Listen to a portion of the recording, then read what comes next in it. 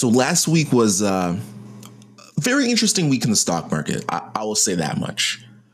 We saw massive rallies from all of the most beat up industries: banks, real estate, cruise lines, airlines, hotels, all of the industries that have been getting their booty punched. They have rebounded in ways that we really didn't expect this soon, to be honest. Most recessions take around 2 years to go back to the top. I mean, this recession is on pace to go back by the end of May, by the end of June, realistically. And last week and the weeks before have really just shown the rebound bull power of what's going on in the market. Now, with companies having double-digit gains in value, such as CCL for Carnival or Wynn Resorts, as an investor, we're all looking and scratching our head and saying, can this continue? Can this continue to happen? Personally, I think these companies are terrible investments. I do. Now, I do own a lot of Carnival. I do. I own quite a bit. Maybe for my portfolio, one would say 2%.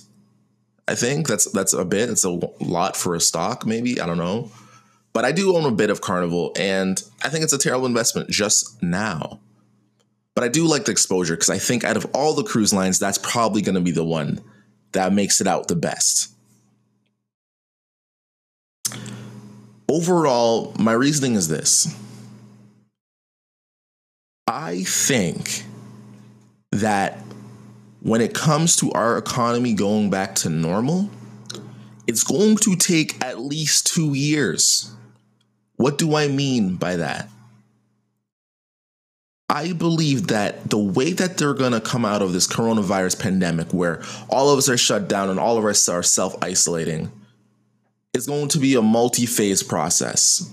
The first process is non-essential businesses that are more local are going to come back online. Think about your painting, think about your lawn care, think about your home improvement, think about your some restaurants, think about some food places. These are the places that I think are going to come back online first. Next is probably going to be like your seasonal type of jobs and things of that nature. They're going to start to slowly come back online in the summertime. But I think within the year, that's within 2020, we're going to see some of these trends continue. One of these trends is all of the businesses that really count on large gatherings are still going to be hit very heavily. So if you're a business that's like Live Nation that counts on concerts, or if you're just one of these school businesses, right, you're going to have to switch all your stuff to online somehow, because I don't think people are going to start going back to school as normal in the fall. I just don't see it. Maybe they're going to do, like, I've heard some sort of theories where they're going to do like night shift and day shift, where half the school goes in the morning, the other half goes at night. But to me, I just don't think that's going to happen. My biggest overall thesis, or my prediction, because I really don't even know what thesis means, is because the Spanish flu, when it first came, it was heavy, but it got even more deadly in the fall. I do not think that going into the summertime, anyone expects the cases to go up. I think everyone expects them to go down because, you know, a lot of the world is now warmer. It's the end of flu season, right? But as the fall starts to come back and as flu season starts to come back, the biggest fear of an unknown virus is it might be as deadly as the Spanish flu. And now all of the coronavirus cases are extra deadly. So with that being a big fear, I don't think it makes sense the economy is going to go exactly back to normal in September. And with wintertime, I don't see us going exactly back to normal in wintertime, when at that point we'll have the flu and people don't want to People want to be able to know if you have coronavirus or the flu. They don't want you to come in with flu-like symptoms and it be the coronavirus. That's not what we want. So if that's the case, when it comes to these large gathering type businesses, I think the best bet for them to really come back online is spring 2021. That is the magical time where it will be do or die. Spring 2021, will we have a travel industry? I also think it's very hard for large gatherings to really occur unless a vaccine is made. And right now, because the whole world is focused on creating a vaccine for it, they have a very aggressive timeline of 1.5 years for a vaccine to come out. But let's be real. We live in a world of anti-vaxxers. We live in a world where vaccines have legitimately messed up people in the past. And do you want to be on that first batch of test tube vaccinations where the long-term ramifications haven't really been well tested yet? I don't know. And they like rushed it out the gate. Are you going to be on the first wave? Are you going to put your kids, your brother, your mother on the first wave? I mean, don't get me wrong. Vaccination is a wonderful thing, but the rollout's going to be much slower than people think. Also, can vaccination companies just print 7 billion vaccinations? And at that point in the future, is there going to be another strand that's like so much more mutated than the first strand that the vaccine's only like 10 to 20% effective on that strand? I don't really know about anything about like virology or vaccines or anything, but these just seem like very obvious problems where like a vaccine normally takes 4 years. Getting it out in 1.5 years doesn't seem like it'll do enough by itself, at least, to get us back to normal. So the big question is, how does this impact companies that require you to be there? You can have the best online website in the world, Wynn Resorts, but I'm only paying you to go into your resort. How are these companies going to adapt? Airline companies right now need people to get on their planes to make it economical. They can't just fly out one person to Hawaii. That's literally like a private jet for like one person, right? They need it to be cram-packed. And do we have the level of safety precautions to make sure that people don't get sick? One of the biggest, scariest things about this disease is think about a cruise ship where you're not getting new, fresh air through the ship, right? You need to get it basically recirculated throughout the whole building, kind of like an air conditioner. And that's why if you're on a cruise ship, everyone gets sick basically, because you're basically breathing the air that other people are breathing. A lot of these create lots of problems.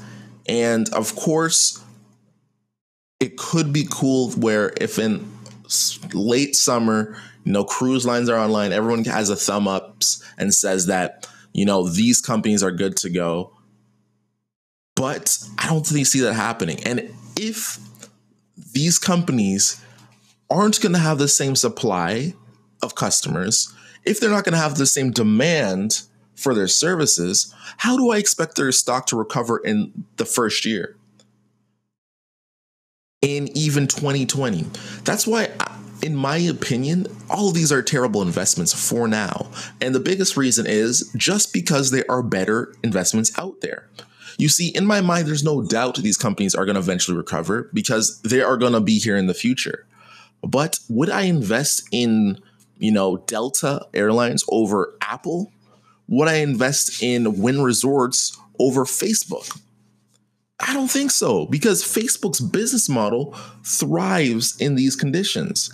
It has more users right now. Of course, that means less advertising dollars, but with more eyeballs and more people getting used to their products, it would make sense that after this is done, users are more comfortable using Facebook, and maybe they found a Facebook Watch series that they like. Maybe they're now more interested in IGTV on Instagram or, these IGTV series. or IG Live even. Shout outs to Quarantine Radio and my boy Tory Lanez. This investing season is all about which company will come out the best and the fastest and what timeline. So me as an investor, my strategy is this. This past month, I've been loading up on Facebook.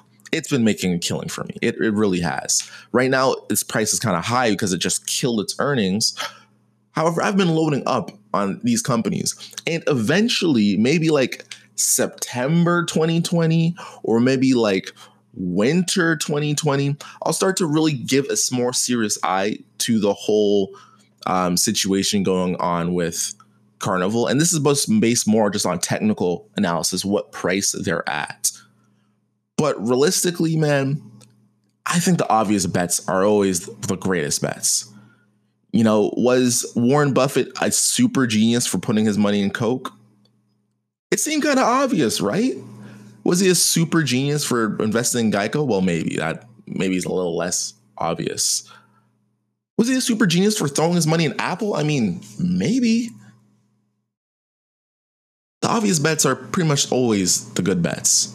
And I think now is a great time to keep it very obvious. Go with the companies that you know are going to outperform. And the speculation plays are always fun, but don't overindulge in your portfolio. Speculation shouldn't be over 10%. There's no reason. Everything's a hitter. And if the market falls, I believe what's going to happen now in this market situation is when the market starts falling, a lot of these good companies like a Facebook or an Apple, they will not react the same way or as harshly to a market fall as all these poo companies like Delta. God damn, I may never take a Delta flight again. But let me know what you think. I am on Twitter at @FlyStewie. And as always, the best, most brightest investors are the uneducated ones. That's because the uneducated investor, they never stop learning. If you liked what you heard today, click the podcast on Apple iTunes or on your Apple iPhone. Scroll down to the podcast where you see the 5 stars. Just smash the 5 stars. Takes 10 seconds. Honestly, if you've never done it before, 10 seconds. And it helps with the podcast algorithms. It really does. It pushes the podcast out to the world. And we, Flight Crew, had to take off.